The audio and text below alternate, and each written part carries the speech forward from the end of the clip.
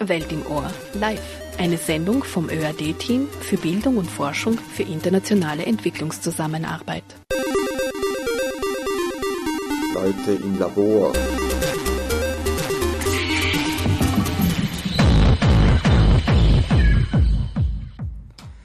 Herzlich willkommen zu einer neuen Ausgabe von Welt im Ohr. Mein Name ist Fabian Unterberger und ich begrüße Sie zu unserer heutigen Reise in die Welt. Eine Reise, die wir hier im Studio, viele hunderttausend Menschen, aber auf ihren Füßen in Angriff nehmen. Flucht und Fluchtursachen. Das neue Gesicht der Globalisierung ist der Titel unserer heutigen Sendung. Für viele Monate war die Medienlandschaft vor allem von einem Thema beherrscht, den Fluchtbewegungen nach Europa. Nun ist es darum wieder recht ruhig und die Schlagzeilen sind deutlich weniger geworden. Dabei brechen nach wie vor tausende Menschen aus nach wie vor umkämpften und verwüsteten Kriegsgebieten auf, um ihr Leben in Sicherheit zu bringen. Es scheint ihnen aber immer weniger zu gelingen, auch bis zu uns durchzukommen. Die Schließung der Balkanroute nach Europa scheint ihre Wirkung nicht zu verfehlen, die Situation an unseren Grenzen wieder ruhig zu sein. Mit Erich Fenninger, Bundesgeschäftsführer der Volkshilfe Österreich, sprechen wir darüber, wohin sich die Fluchtbewegung verlagert hat, an welchen Grenzen diese unterbrochen wurde und welchen Verhältnissen die Flüchtenden dort ausgesetzt sind. Taima Kreit, Herausgeberin des Buches Syrien, Hintergründe, Analyse, Berichte, wird uns die Fluchtursachen näher bringen. Außerdem diskutieren wir die Frage, was Europa zur Bekämpfung der Fluchtursachen beitragen kann und welche Politik es dafür brauchen würde. Denn wenn die Wochenzeitung Die Zeit die Flüchtlinge als das neue Gesicht der Globalisierung bezeichnet, hat deren Elend vielleicht auch etwas mit uns selbst zu tun. Ein herzliches Willkommen nicht nur unseren Zuhörerinnen, sondern auch den Gästen im Studio. Erich Fenninger von der Volkshilfe und Taima Kreit, eine Ostexpertin und Buchherausgeberin. Hallo. Hallo. Hallo. Danke für die Einladung. Ich möchte euch zu Beginn der Sendung einmal fragen, wie ihr das letzte Jahr mit dem intensiven Sommer 2015 erlebt habt. Wie hat sich die Fluchtbewegung auf euer Leben und eure Tätigkeit ausgewirkt und wie seid ihr damit in Berührung gekommen?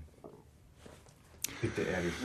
Ja, es war ein besonderes Jahr. Das letzte Jahr zunächst war der Eindruck, dass die österreichische Bundesregierung sehr abwehrend gegenüber den Flüchtlingen sich positioniert. Also viele Landeshauptleute und die Bundesregierung, ein großer Teil, hat sehr abwehrend reagiert und war nicht gleich bereit, Menschen aufzunehmen, die gezwungen sind, vor Krieg und Terror zu fliehen. Die Zivilgesellschaft war das Besondere. Es war beeindruckend, wie viel tausende Menschen sich an die Hotspots begeben haben und in einer neoliberal strukturierten und konstruierten Welt, wo man meint, alle wären nur ich bezogen und würden es mit dem Engagement maximal beim Liken auf Facebook sozusagen sein lassen, sind die Menschen aus dieser eher Privatisiertheit ausgebrochen, sind dorthin gegangen, wo Menschen in Not sind und haben geholfen. Man könnte sagen, die soziale Aktion, das Handeln, das Tun, haben Gruppen, Kooperationen geschlossen und das war wunderbar. Und zum Zweiten haben sie sich auch stark im letzten Jahr, denke ich, politisiert. Und wenn man das einordnen will in andere soziale Bewegungen, Friedensbewegungen, Anti-Atom-Bewegung und so weiter, würde ich meinen, sie unterscheidet sich, dass sie zunächst nicht ideologiegetrieben war und politisch war, sondern eigentlich die soziale Aktion zuerst war. Also ich tue etwas, ich breche auf, ich verlasse den Arbeitsplatz, fahre nicht nach Hause, sondern kaufe für fremde Leute, die ich nicht kenne, ein, bringe die hin und versorge Leute. Und dazu kam dann durchaus der politische Einsicht, dass man nicht Mauern und Zäune errichten kann und hat sozusagen sich sehr stark auch politisiert.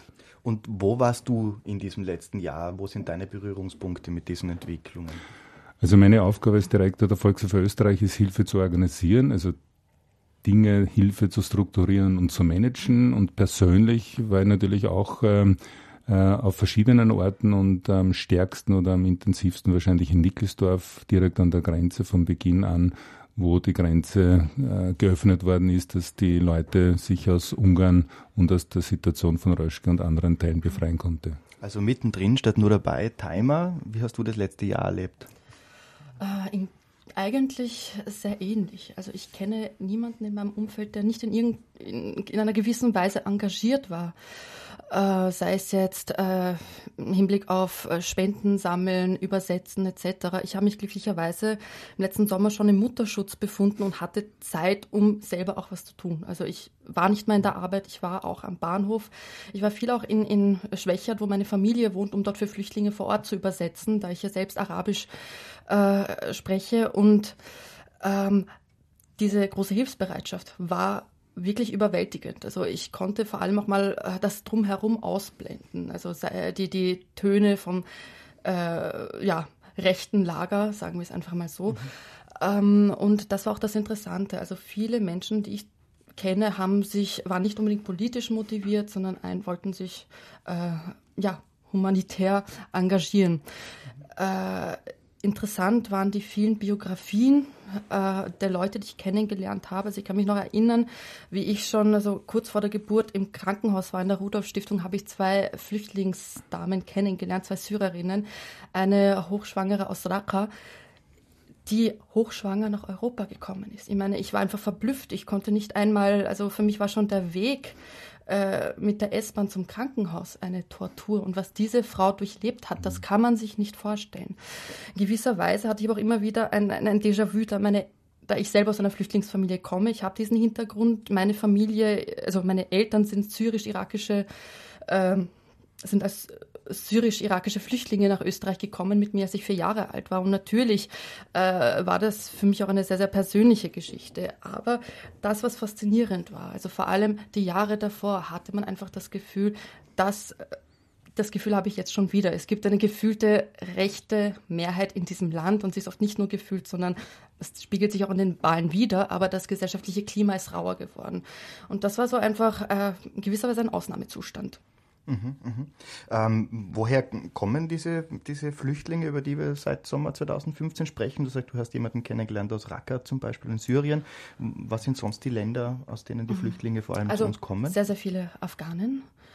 Das ist eigentlich die größte Gruppe, dicht gefolgt von Syrern, Syrerinnen, dann natürlich auch sehr viele Menschen aus dem Irak. Bis hin zu Nordafrikanern. Aber ich glaube, die 2 größten Gruppen sind Afghanen und Syrer.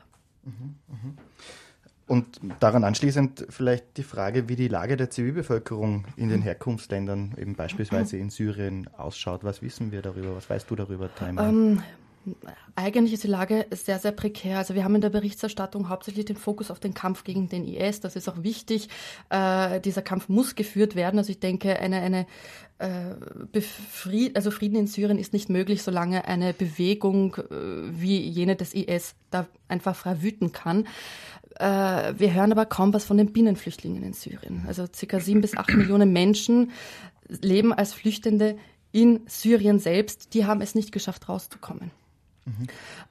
Hilfsgüter erreichen diese Leute oft nur sehr schwer aufgrund der vielen Kämpfe. Es wird nach wie vor im Großteil des Landes gekämpft. Das seit dem Eintritt Russlands in den Konflikt, also es war September 2015, hat sich natürlich das Blatt zugunsten Bashar al-Assads gewendet. Nichtsdestotrotz, Fakt ist, dass ca. 1000 bewaffnete Gruppierungen im syrischen Bürgerkrieg engagiert sind. Es sind oft nur kleine Kampfeinheiten, die unter dem Deckmantel oder unter der Schirmherrschaft einer größeren Organisation wie Islamische Front, Freie Syrische Armee etc.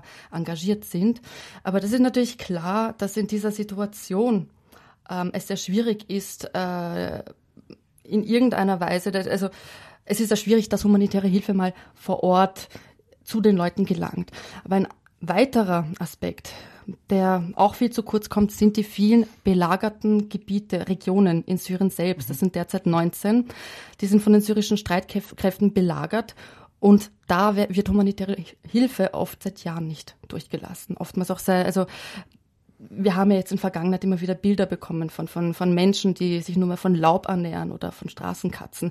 Das ist eine Folge davon, dass man die Frage der humanitären Hilfe zu einer Art Verhandlungsmasse, degradiert hat. Also ob Hilfe durchkommt, hängt vom Verhandlungsstand bei den Gesprächen beispielsweise in Genf ab, wie der Verhandlungsstand zwischen der Opposition und dem Regime ist. Also ohne ein Sanctus des syrischen Regimes kommt die Hilfe gar nicht durch. Und das ist nicht nur skandalös, sondern es zeigt auch die die Lähmung der internationalen Gemeinschaft im Hinblick auf den Syrien-Konflikt.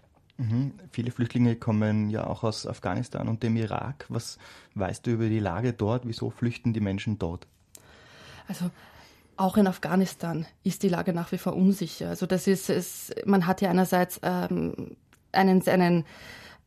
einerseits sind die Taliban wieder stärker geworden als zuvor. Im Grunde genommen kontrolliert die Regierung hauptsächlich Kabul wirklich, aber auch da, es gibt regelmäßig Anschläge. Gleichzeitig hat man einen konfessionellen Konflikt, der vor allem die schiitische Minderheit der Hazara betrifft. Viele der afghanischen Flüchtlinge in Österreich gehören der Hazara an.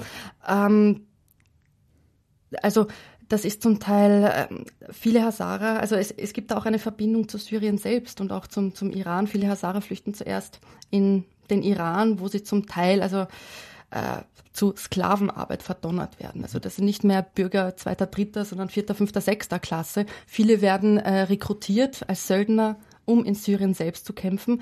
Und die, denen es doch möglich ist, die versuchen ihr Glück und versuchen es nach Europa zu kommen. Aber auch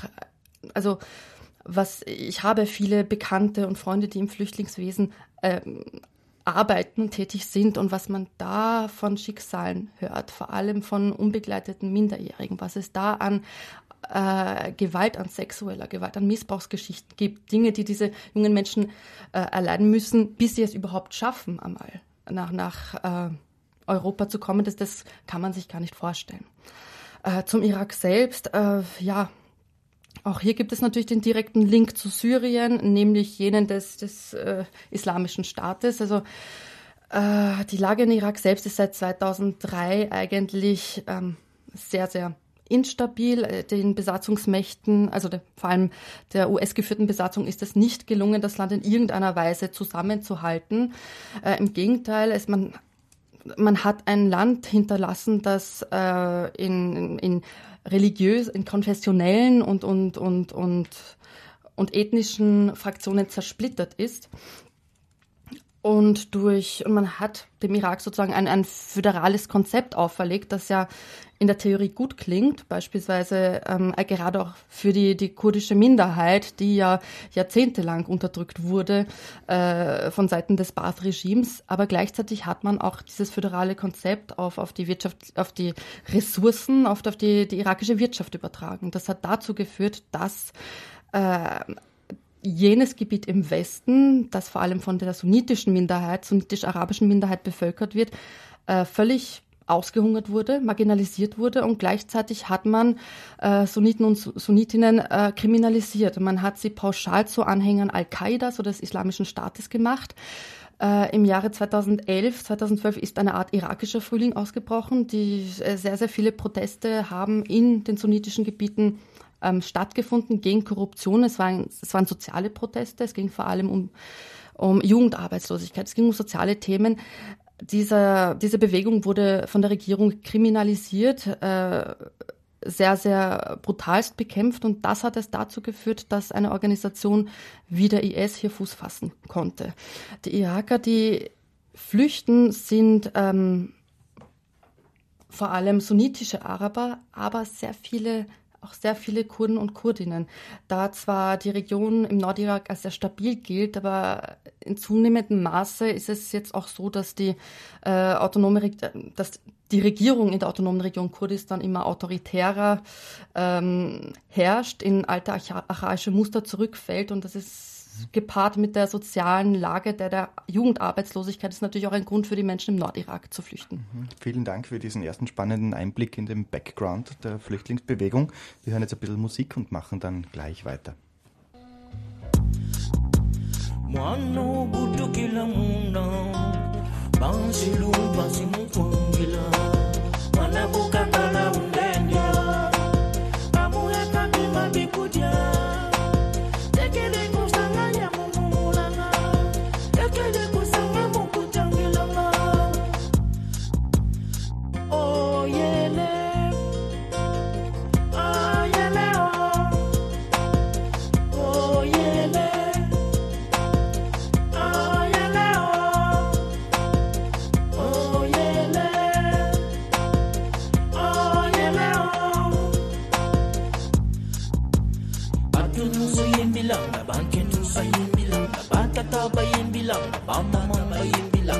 baleki bayimbilanga bambuda bayimbilanga mwana butu kidi boss mwana yezu butu kidi mwana wisi mwana wungelo mwana wisi mwana wisi yimbilanga yimbilanga yimbilanga Baka mandalala babwaka bilele Batu nyuso kelianga Ayimbilanga batu nyuso kelianga Ayimbilanga mwana yesu butu kedi Ayimbilanga oye yedima Ayimbilanga kema kunzambi Ayimbilanga mwana huwa Mwana ketu yimbilanga Mwana yesu butu kedi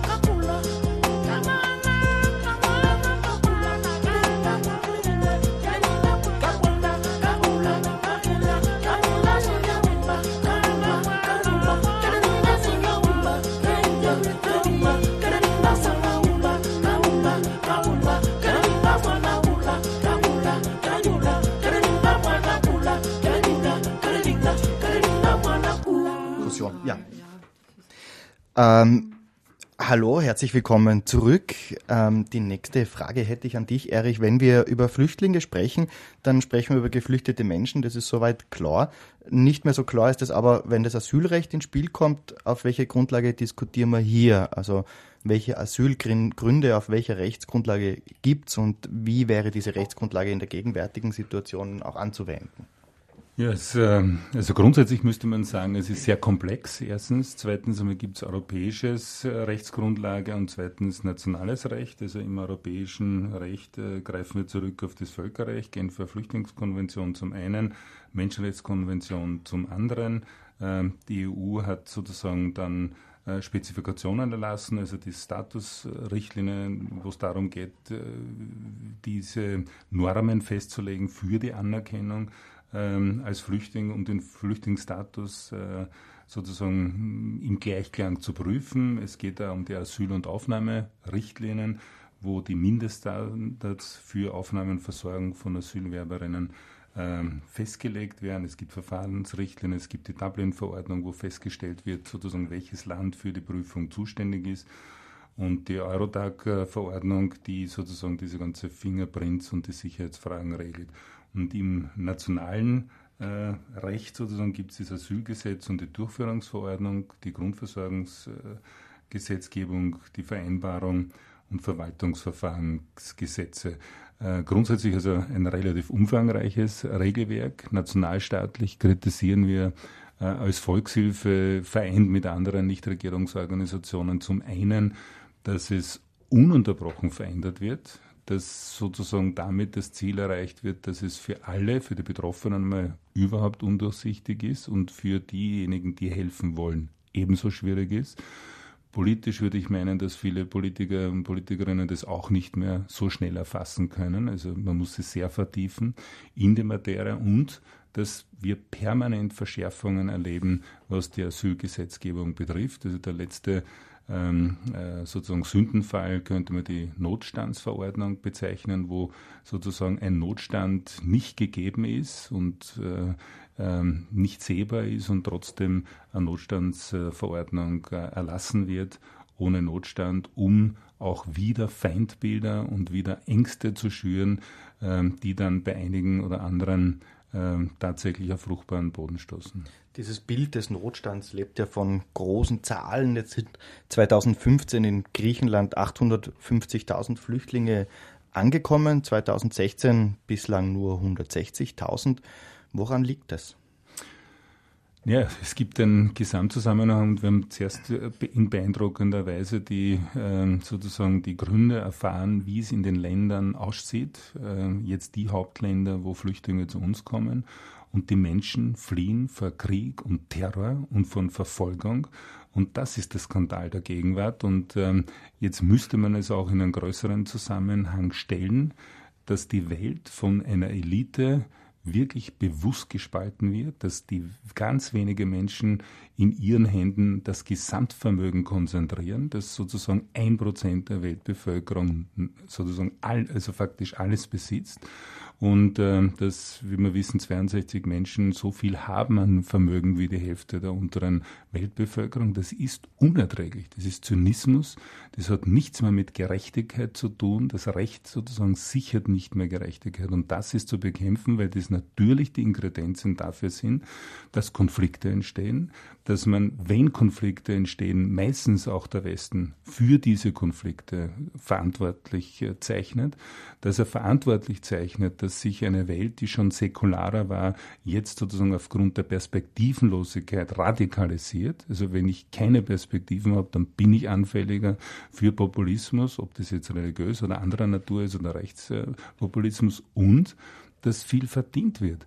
Also wir haben Waffenproduktion, der Waffenhandel feiert die fröhlichen Urstände und wir erinnern uns, dass Sigmar Gabriel in Deutschland hat angekündigt, bevor er an der Regierung Platz genommen hat, er ist zuständig für den Waffenexport und hat angesprochen, dass es minimieren wird und er hat im ersten Halbjahr so viel Waffenhandel genehmigt wie das vergangene Gesamtjahr. Also es verdient jemand an dem, dass Menschen umgebracht werden.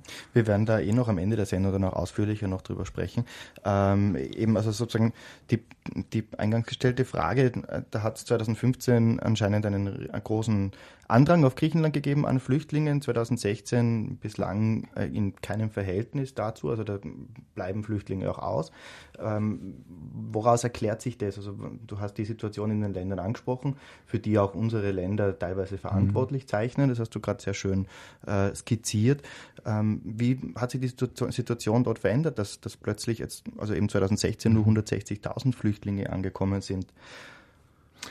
Also zunächst einmal, natürlich war Anlass, dass letztes Jahr sich viele Menschen aus der Region, weil die meisten bleiben im Binnenflüchtlinge oder in der Umgebung, also dass die Leute aufgebrochen sind, würde ich meinen, wir sind in Libanon tätig und die Versorgungslage ist ja ganz schlecht geworden. World Food Programm hat von $33 auf $12 sozusagen die Förderung gekürzt. Das Armut wurde letztlich Hunger. Warum jetzt nicht mehr so viele kommen, ist, weil Europa letztlich einseitig sich als Festung erklärt hat und einer der Hauptverantwortlichen ist dafür Österreich mit dem Außenminister Kurz, der diese Westbalkan-Konferenz gemacht hat und die Tore geschlossen hat. Und es gibt natürlich noch Routen, aber die sind schwer zugänglich und letztlich versucht man ja, wie wir wissen, in der Türkei möglichst die Leute zu sammeln, sie nicht mehr über das Meer zu lassen und hat auch an der mazedonischen Grenze beinhart ohne Vorankündigung die Grenze geschlossen. Bedeutet das Timer, die Flüchtlinge, die nach Griechenland wollen, müssen über die Türkei, nehme ich an?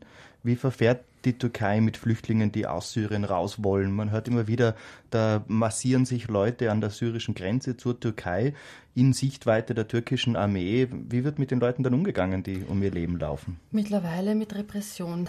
Allerdings muss man auch sagen, die Türkei hat von Anfang an, also bis jetzt ca. 2,7 Millionen syrische Flüchtlinge aufgenommen. Also bei weitem mehr. Also die Flüchtlinge, die Europa aufgenommen hat, stellen nur einen Bruchteil dar.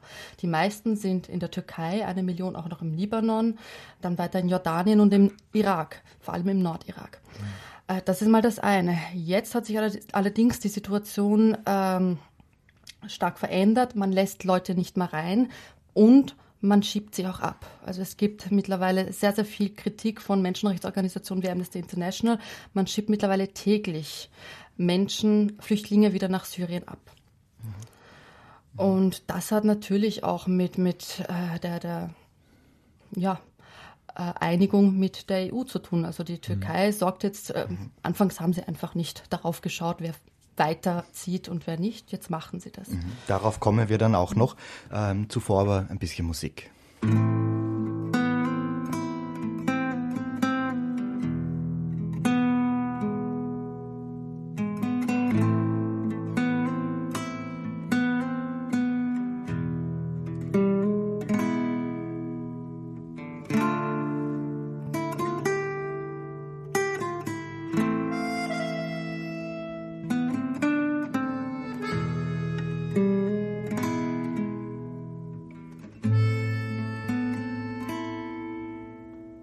عايش ومش عارف ماشي ومش شايف ميت ومش فاهم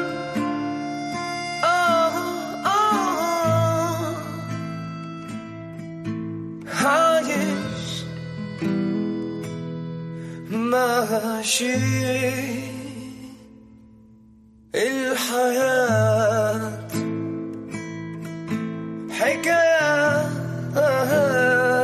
تعلم كثير والهرب نجاة لكن الجبن خطير الجبن خطير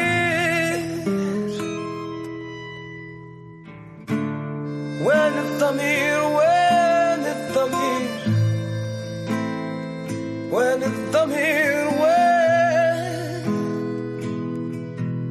ضمير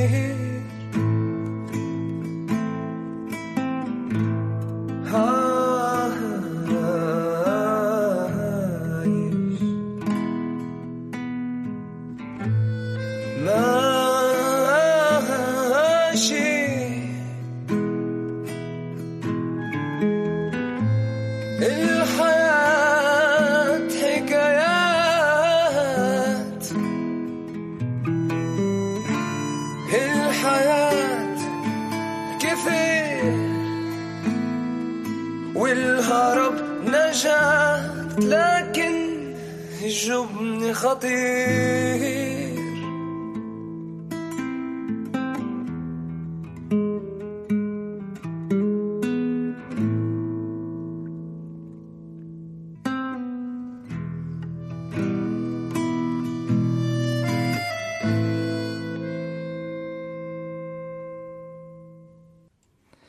Erich, nachdem die griechisch-mazedonische Grenze geschlossen wurde, sind zigtausende Menschen in Idomeni festgesessen.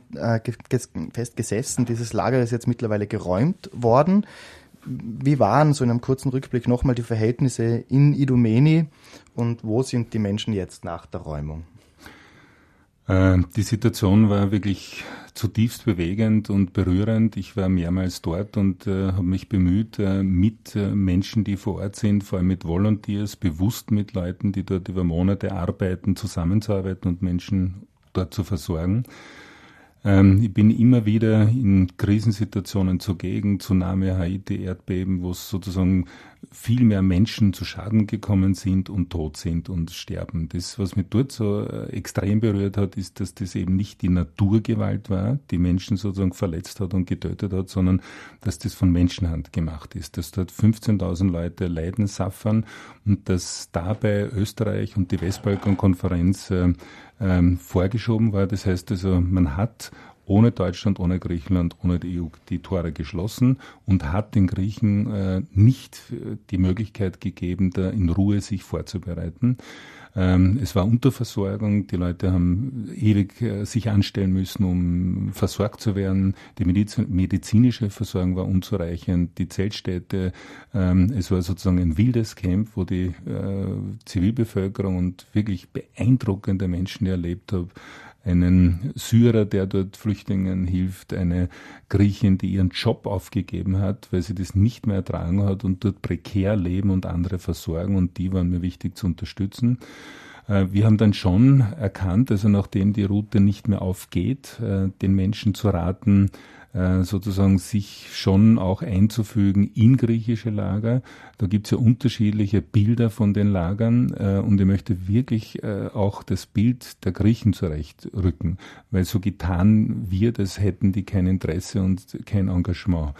Die Polizei, das Militär war in den meisten Situationen beeindruckend friedlich, offenherzig und hat sich nicht dort mit Gewalt sozusagen verholfen, dort das Lager zu räumen. Und wir unterstützen als Volkshilfe Lager des Militärs, haben dort Böden reingegeben, damit die Leute besser liegen können, dass sie nicht durchnässt sind, Kochtöpfe gekauft, damit sie sich individuell versorgen können und nicht auf Großküchen angelegt sind. Und wir versuchen dort zu investieren. Einige Lager sind schon menschenwürdig, viele nicht. Und der letzte Punkt, den ich erwähnen mag, ist, dass man auch hier Europa kritisieren muss, weil es große Förderprogramme jetzt gibt, die aber eigentlich in der Ausschreibung schon inkludieren, dass nur Isoboxen gemacht werden. Das heißt, dass zum Ausdruck kommt, dass Großlager entstehen. Und Griechenland weiß, dass man eigentlich umsteigen müsste auf nachhaltige Systeme, Häuser, so wie man das in Österreich kennt, um die Leute zu versorgen. Kannst du den Begriff kurz erklären, dass man Isoboxen? Ja, es ist sozusagen, die jetzigen Lager sind so 800 bis 1000 Leute, wo Zeltstädte entstanden sind. Und wenn Griechenland jetzt viele Menschen, und vermutlich geht man von 40.000, 50.000 Leute aus, wirklich nachhaltig bei sich aufzunehmen hat, dann kann man die nicht die nächsten 10, 15, 20 Jahre in Zeltstädten unterbringen. Isoboxen ist ein wenig besseres System, das heißt einfach so Container, die ein bisschen isoliert sind, das eine Spur besser ist, aber man müsste Griechenland auch dabei unterstützen, dass sie, so wie in Österreich bekannt, Häuser sozusagen angemietet werden, gekauft werden, wo Flüchtlinge dann in kleineren Einheiten in Gemeinden leben können, die Kinder die Schule besuchen können und sie, die Erwachsenen, sich auch am Arbeitsmarkt orientieren können. Wie viele waren in Idomeni? Hast du da eine Zahl parat? Ja, also in den normalen Zeiten waren es so in etwa 15.000 Menschen. Ja. Man hat dann sozusagen ja nur mehr vereinzelt Menschen durchgelassen und am Schluss jetzt niemand mehr. Und dieses Lager ist ja geräumt worden. Wo sind die Leute jetzt? Die meisten sind in der Umgebung sich befindlichen Lagern, das heißt Zeltstädte, wo sie untergebracht worden sind, wo die einen schon ein wenig besser ausgestattet sind, dort wo wir hineinarbeiten als Volkshilfe mit anderen, mit den Grünhelmen zum Beispiel von Deutschland und kooperieren, und manche sind einfach noch sehr, sehr schlecht ausgestattet. Und wie ist die Lage auf den griechischen Inseln? Dort wurden ja zuletzt 8.500 Flüchtlinge gezählt und immer wieder erreichen uns Meldungen über die explosive Stimmung in den Lagern auch dort. Kürzlich haben 2 Lager gebrannt, weil es zu Konflikten in den Lagern gekommen ist. Es ist die Perspektivenlosigkeit. Also mir hat ein Flüchtling dort gesagt, also wir haben viel überstanden, haben das Meer überquert, wir haben Tote gesehen, wir haben Leute verloren, haben den Glauben gehabt, dass wir jetzt wirklich in Sicherheit kommen, und jetzt erleben sie eigentlich, dass ihre sozusagen Wünsche zerschellen, und das führt wirklich zu Depression. Das führt zur Perspektivenlosigkeit, und bei einigen entsteht natürlich auch Aggression. Also man muss ja denken, dass viele von den Menschen traumatisiert sind, dass auch Kinder weltweit über mehrere Millionen im Krieg aufwachsen, und das ist natürlich etwas, was sie mitnehmen, und es ist schon verständlich. Und zum Zweiten, wenn man zusammengepfercht ist, entstehen Konflikte, und das ist nicht nur immer, weil nationalstaatliche Konflikte ausgetragen werden, sondern weil das einfach wirklich eine Perspektivenlosigkeit, eine Trauer, eine Wut zusammenfällt mit der Unterversorgung, mit den Nichtwissen. Sie ringen ja sozusagen immer wieder, wenn man dort in den Lagern ist, fragt jeder, wie geht's weiter? Nicht? Und wir selbst können als sozusagen Helfer und Unterstützer wenig Auskunft geben, und das führt natürlich immer zu Konflikten, und das ist unangenehm, deshalb muss man deeskalieren und die Versorgungslage verbessern. Danke, Erich. Nach derart harten Bildern gönnen wir uns wieder ein bisschen schöne Musik.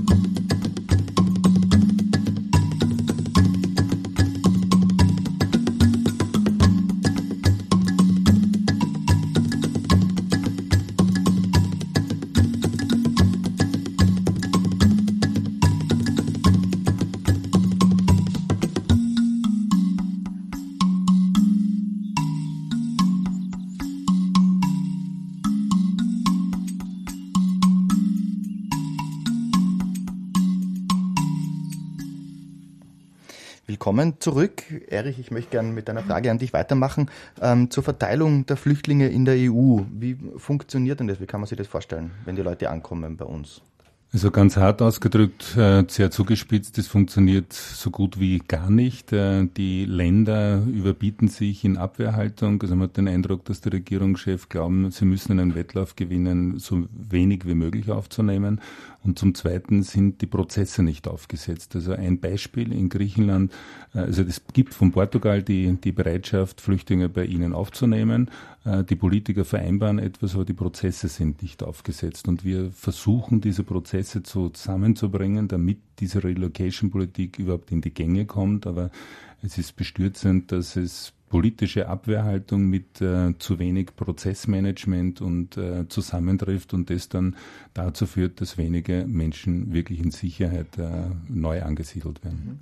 Vielleicht nur ganz kurz, also wenn ich da anknüpfen kann. Besonders zynisch finde ich es ja, dass gerade jene europäischen Staaten, die etwa bei diversen militärischen Abenteuern immer an vorderster Front mit dabei waren, beispielsweise Polen, das ja bei der Irak-Intervention 2003 dabei war, aber natürlich auch Großbritannien, Frankreich, aber vor allem Großbritannien, dass sich gerade diese Staaten weigern, Flüchtlinge aufzunehmen und sich auch kaum, also deren, wenn man sie anschaut, nur militärisch intervenieren oder versuchen, militärisch gegen den IS vorzugehen. Das war bisher nicht sehr erfolgreich. Das heißt, man braucht da sehr wohl andere Strategien, also einerseits humanitäre Hilfe und nicht einfach nur Hilfsgelder zusagen und sie nie auszahlen, weil auch das passiert. Und zu schauen, dass auch diesen vielen geflüchteten Menschen eine Perspektive geboten wird. Jetzt hatte die EU mit der Türkei einen Deal abgeschlossen, was den Umgang mit den Flüchtlingen angeht. Kannst du uns den kurz erklären, Erich? Ja, ich glaube, es ist grundsätzlich hinlänglich bekannt. Also die Europäische Union zahlt Geld dafür, dass die Flüchtlinge sozusagen nicht europäischen Boden betreten, um es kurz zu machen. Und Türkei erwartet sich Visumfreiheit und andere Dinge. Also das ist sozusagen der Deal, der höchst problematisch ist. Also auf der einen Seite muss man, und das hat mir gut gefallen, auch sehen, dass die Türkei natürlich viele Flüchtlinge bei sich hat, aber dass die Situation immer schlechter wird. Und es gäbe aber auch andere Ideen. Zum Beispiel, was wäre, wenn man das Geld, das ja zur Verfügung gestellt werden sollen, Ländern gibt für die Aufnahme von Flüchtlingen und das koppelt mit der Finanzierung von Infrastruktur. Wir denken an Spanien, hohe Arbeitslosigkeit, Griechenland etc. Also die Europäische Union könnte doch auch sagen, wir bieten die Übernahme der Kosten von Flüchtlingsbetreuung A an, B, wir finanzieren eben, weil die Bereitschaft ist, darüber hinaus wirklich in Infrastruktur, in Wirtschaftsanreize, um Arbeitslosigkeit zu minimieren. Das wären sozusagen Programme, wo vielleicht auch Anreize passieren. Und zum Zweiten glaube ich auch, dass es wichtig ist, bei den Dotierungen und nationalstaatlichen Förderungen einfach das koppeln mit der sozialen Frage. Also es kann ja nicht sein, dass Europa sozusagen nur zusammentrifft, wenn es darum geht, einen kapitalistischen Finanzmarkt und Banken zu retten, aber nicht tagt, wenn es darum geht, Menschen zu retten. Und wenn man so weiter tut, dann ist das Ende von dem Europa, an das ich geglaubt habe, nämlich dass es um Freiheit, Solidarität, Gleichheit geht und um eine Menschenrechtsorientierung. Vielleicht auch daran anknüpfend. Ja, also die Türkei wurde auch zu einem sicheren Drittstaat erklärt. Das ist ein Staat, in dem gerade eine demokratisch gewählte Oppositionspartei kriminalisiert wird. Ein Staat, der Krieg gegen einen Teil der Bevölkerung führt, nämlich in den Kurdengebieten. Und das ist bei weitem nicht nur ein Krieg gegen den Terror, denn die Belagerungszustände Belagerungen in den Kurdengebieten, die Kämpfe in dicht besiedeltem Wohngebiet zeigen schon, dass es da um weitaus mehr als einen Krieg gegen den Terror geht. Und es ist ein Staat, der natürlich auch selber Akteur im syrischen Bürgerkrieg ist. Dazu würde ich dich gern konkret fragen, Taimer, weil derzeit läuft ja in Syrien die Manbij-Offensive von kurdischen und US-Kräften um den islamischen Staat in Raqqa, der selbsternannten Hauptstadt unter Anführungszeichen des Kalifats, zu isolieren. Die Türkei möchte genau das verhindern momentan. Welche Rolle spielt die Türkei eigentlich in Syrien? Also wen nimmt sich die EU hier als Bündnispartner im Umgang mit der Flüchtlingsbewegung auch? Um da vielleicht ein wenig auszuholen. Also die Erdogan und seine AKP waren eigentlich in gewisser Weise seit Ausbruch des arabischen Frühlings Getriebene. Vor 2011 hat gerade die AKP mit dem ehemaligen Feind Syrien sehr, sehr intensiv auf wirtschaftlicher Ebene zusammengearbeitet. Es hat eine Annäherung gegeben ab 2000. Von einem Tag auf den anderen hat sich aber gerade die AKP ihre eigene Partei bestätigt gefühlt, da im Zuge des arabischen Frühlings in Ländern wie Ägypten, aber auch Tunesien, islamistisch geprägte Parteien, die sehr engagiert in den Oppositionsbewegungen waren, zum Teil diese angeführt haben. Insofern hat sich die Türkei oder die AKP dem eigenen Selbstverständnis nach dem arabischen Frühling verpflichtet, sich aber verkalkuliert. Also man hat natürlich gehofft, dass sich die Proteste in Syrien ab 2011 ausweiten. Dazu ist es nicht gekommen. Also man kann sehr gut erkennen in Syrien, dass sich die Proteste auf das ländliche Gebiet konzentriert hat, auf die sozialen Brennpunkte, die Vororte von Damaskus, Aleppo, aber nicht unbedingt in den Großstädten. Und es war sehr, sehr bald klar, dass sich der Konflikt militarisiert. Auch da hat die Türkei eine Rolle gespielt. Man hat dann einfach zugelassen, dass Snipers über die Grenze kommen. Das hat dann dazu geführt, dass die Türkei in den Konflikt in gewisser Weise eingeschritten ist, die Freie Syrische Armee ein Rückzugsgebiet in der Türkei selbst hat. Also man hat Rebellen unterstützt, mit aufgerüstet, völlig undifferenziert zum Teil. Das Problem dabei war dann natürlich auch, dass in dem Moment, wo es irgendwie klar war, dieser Konflikt ist militärisch nicht mehr zu lösen, haben alle Seiten, die involviert waren, also nicht nur die Türkei, nicht nur auch der Iran, auch Katar, Saudi-Arabien. Man hat einfach nur noch versucht, den Preis in die Höhe zu treiben für den Gegner und den Konflikt weiter anzustacheln. Nun ist es aber so, dass in Syrien hat eine kurdische Minderheit von 8%. Die hat sich in den letzten Jahren mehr oder weniger eine eigene Autonomie ausgerufen. Eine Autonomie, die von Beginn an von der Türkei bekämpft wurde, zuerst indirekt, nämlich über ein Embargo. Und jetzt ist es so, dass man natürlich diese Autonomie um jeden Preis verhindern will, da sie zum einen von Kräften dominiert wird, der eine Nähe zur PKK nachgesagt wird, nämlich also die PED wird oft als die Schwesternorganisation der PKK dargestellt, was die PED ist die kurdische Partei in Syrien. Genau, der syrische Ableger der PKK. Die PED und deren Volksverteidigungsmilizen sind allerdings zu einem wichtigen Verbündeten des Westens geworden im Kampf gegen den IS. Also ohne die kurdischen Truppen vor Ort hätte sich der IS wahrscheinlich schon in vielen weiteren Städten festgesetzt. Das ist natürlich ein Problem für die Türkei. Man versucht jetzt im Kontext eines eigenen Kriegs gegen den Terror diese Autonomiebestrebungen der Kurden zu bekämpfen. Konkret geht es darum, dass die 3 Kantone verbunden werden. Also ursprünglich waren das 3 Enklaven im Norden Syriens, die jetzt nach und nach ein zusammenhängendes Gebiet werden. Also immer mehr Gebiete werden ja jetzt von den kurdischen Milizen eingenommen und das bekämpft die Türkei. Und nimmt natürlich damit einen Vormarsch des IS immer wieder in Kauf. Also so war es in der Vergangenheit und so ist es auch jetzt. Und wir gehen gleich aus den Herkunftsländern der Flüchtlinge wieder auf deren Route und schauen uns die genauer an nach einer kurzen Musikpause.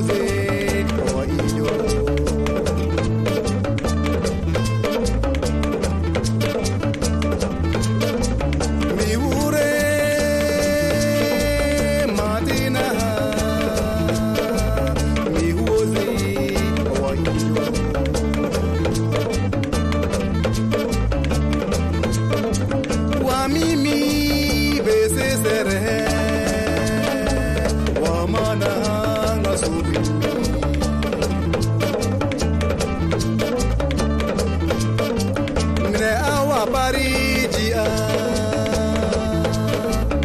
Osrara wa Paris, yo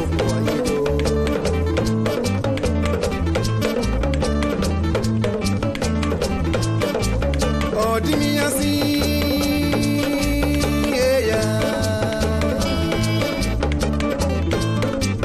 oh dimi assim,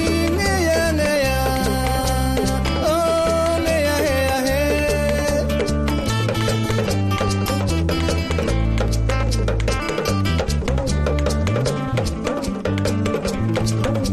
Awangi Joana, Awangi Jabara.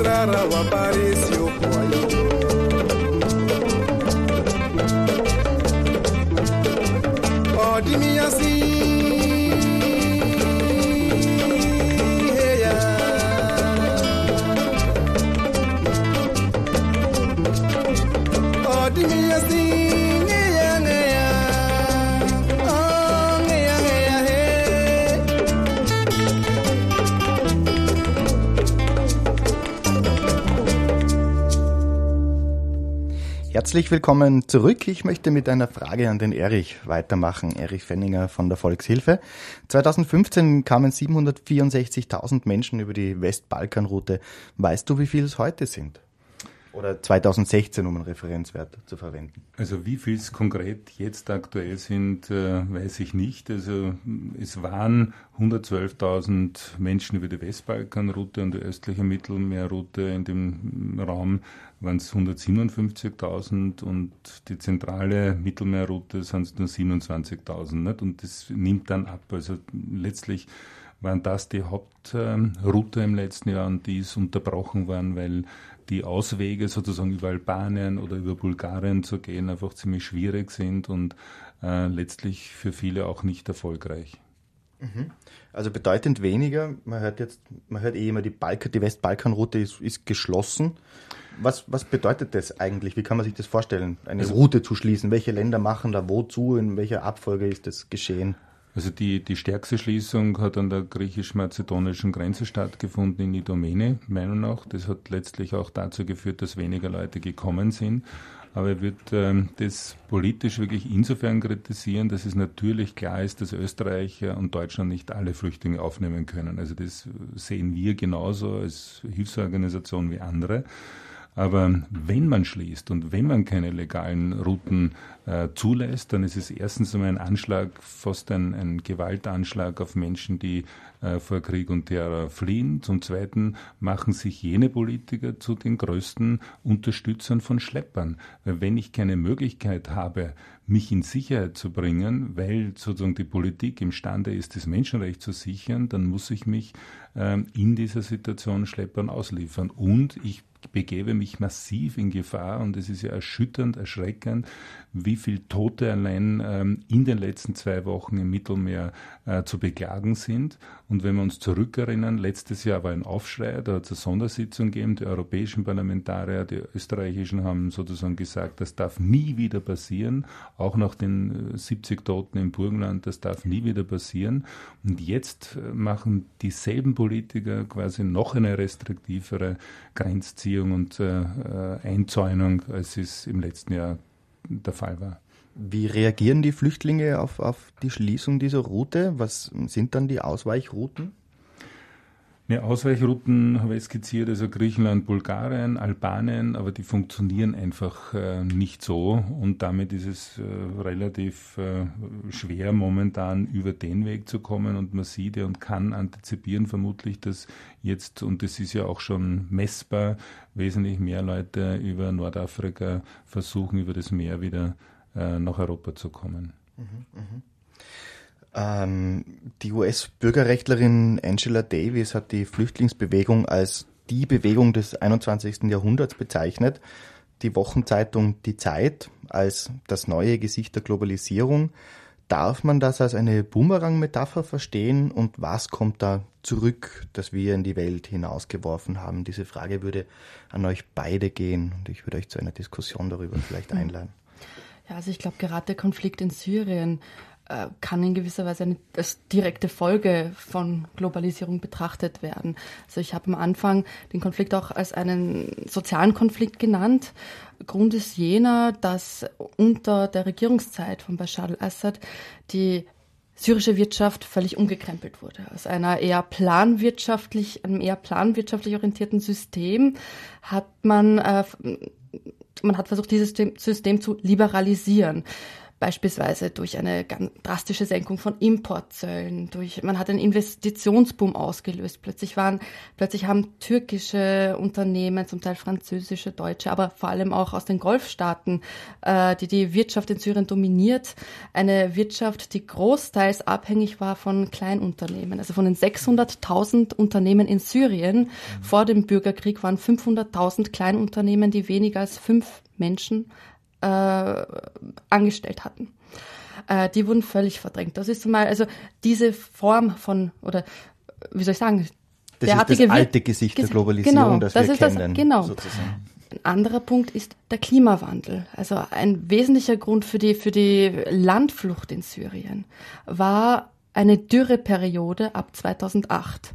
Der Grund, wieso diese Dürreperiode so drastische Auswirkungen hatte auf das Leben der Bauern und Bäuerinnen der Landbevölkerung war, dass man einerseits die Pestizide etc., also Subventionen für Tierfutter, Pestizide gestrichen hat, dass man staatliche Ländereien privatisiert hat und dass der Grundwasserspiegel völlig erschöpft war von dieser neuen kommerziellen Landwirtschaft, die daraufhin betrieben wurde. All diese Leute mussten flüchten und auch der Klimawandel ist oder die Verknüpfung von Klimawandel, Neoliberalismus und Krieg, das ist etwas, das kaum bedacht wird und der Konflikt in Syrien ist sehr veranschaulich und natürlich ist das jetzt in gewisser Weise ein Bumerang, denn wir haben jetzt das Elend, das wir alle in gewisser Weise mit unserem Lifestyle, mit der Politik, die vor allem auch westliche Staaten propagiert haben, dieses Elend haben wir jetzt vor unserer Haustür. Also ich würde dieses Wort Bumerang gerne aufgreifen und versuchen mit der großen Psychoanalytikerin Alice Miller antworten, weil sie hat einmal gesagt, alles, was wir unseren kleinen Kindern antun, im negativen Sinn wird irgendwann auf die gesamte Gesellschaft zurückschlagen. Und wenn man das jetzt überträgt, sozusagen aus der Mikroebene, was man einem einzelnen Kind antut und das überträgt auf die Weltpolitik, was man Menschen antut durch die Eliten, die Profiteure sind, die ungerechtfertigterweise Vermögen anhäufen und letztlich Kriege finanzieren, wird auf die ganze Bevölkerung zurückschlagen. Das ist die erste Bemerkung. Die zweite ist, mit der Bewegung tue ich mir in dem Zusammenhang schwer. Flüchtlingshilfsbewegung, ja, eine neue Sozialbewegung, aber sozusagen diese flüchtenden Menschen nur als Bewegung zu identifizieren, tue mir schwer, weil Sprache immer Bewusstsein konstruiert und ich das sozusagen nicht als eine nette, schöne Bewegung sehe, wie es zivilgesellschaftliche Bewegungen sind, sondern eine sozusagen radikales Weggehen aufgrund von Terror. Und man verniedlicht ja auch gern jetzt und ganz gezielt im Innenministerium, dass man nicht mehr von Flüchtlingen spricht, dass man von Migrantinnen redet und von der neuen Migrationsbewegung. Das ist ein Skandal, weil die Menschen vor Verfolgung letztlich fliehen.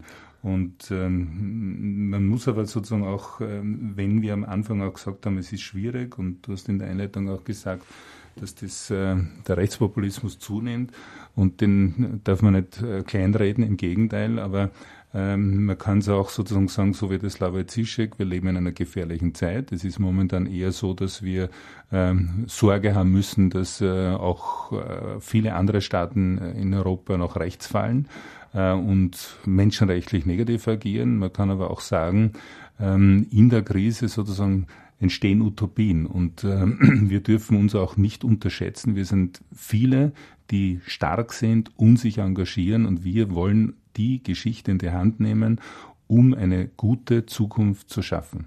Das möchte ich als Schlusswort aufgreifen und mich damit bei euch beiden, Timer und Erich, sehr herzlich dafür bedanken, dass ihr euch den Abend Zeit genommen habt, mit uns über dieses aktuelle und mittlerweile nicht mehr ganz so in den Medien präsente Thema zu sprechen.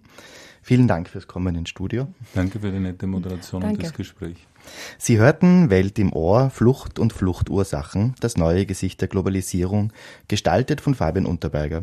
Im Studio Erich Fenninger und Timer Kreit. Die Sendereihe Welt im Ohr wird von der Abteilung Bildung und Forschung für internationale Entwicklungszusammenarbeit im österreichischen Austauschdienst gestaltet. Diese und alle vorhergehenden Sendungen finden Sie wie immer auf unserer Homepage unter www.kef-research.at. Welt im Ohr sendet jede ungerade Woche immer Freitag 20 Uhr im ORF Campus Radio. Schalten Sie wieder ein für eine neue Reise in die Welt am 24. Juni. Les gens souriaient dans le bar, observant un homme dans le coin, assis en face d'un gars bizarre qu'il avait créé de ses mains, au-dessus d'une veste sale, tenant sur un manche de plastique, une tête en baudruche pâle, semblait lui donner la réplique. Les traces d'un gros feutre vert dessinaient des yeux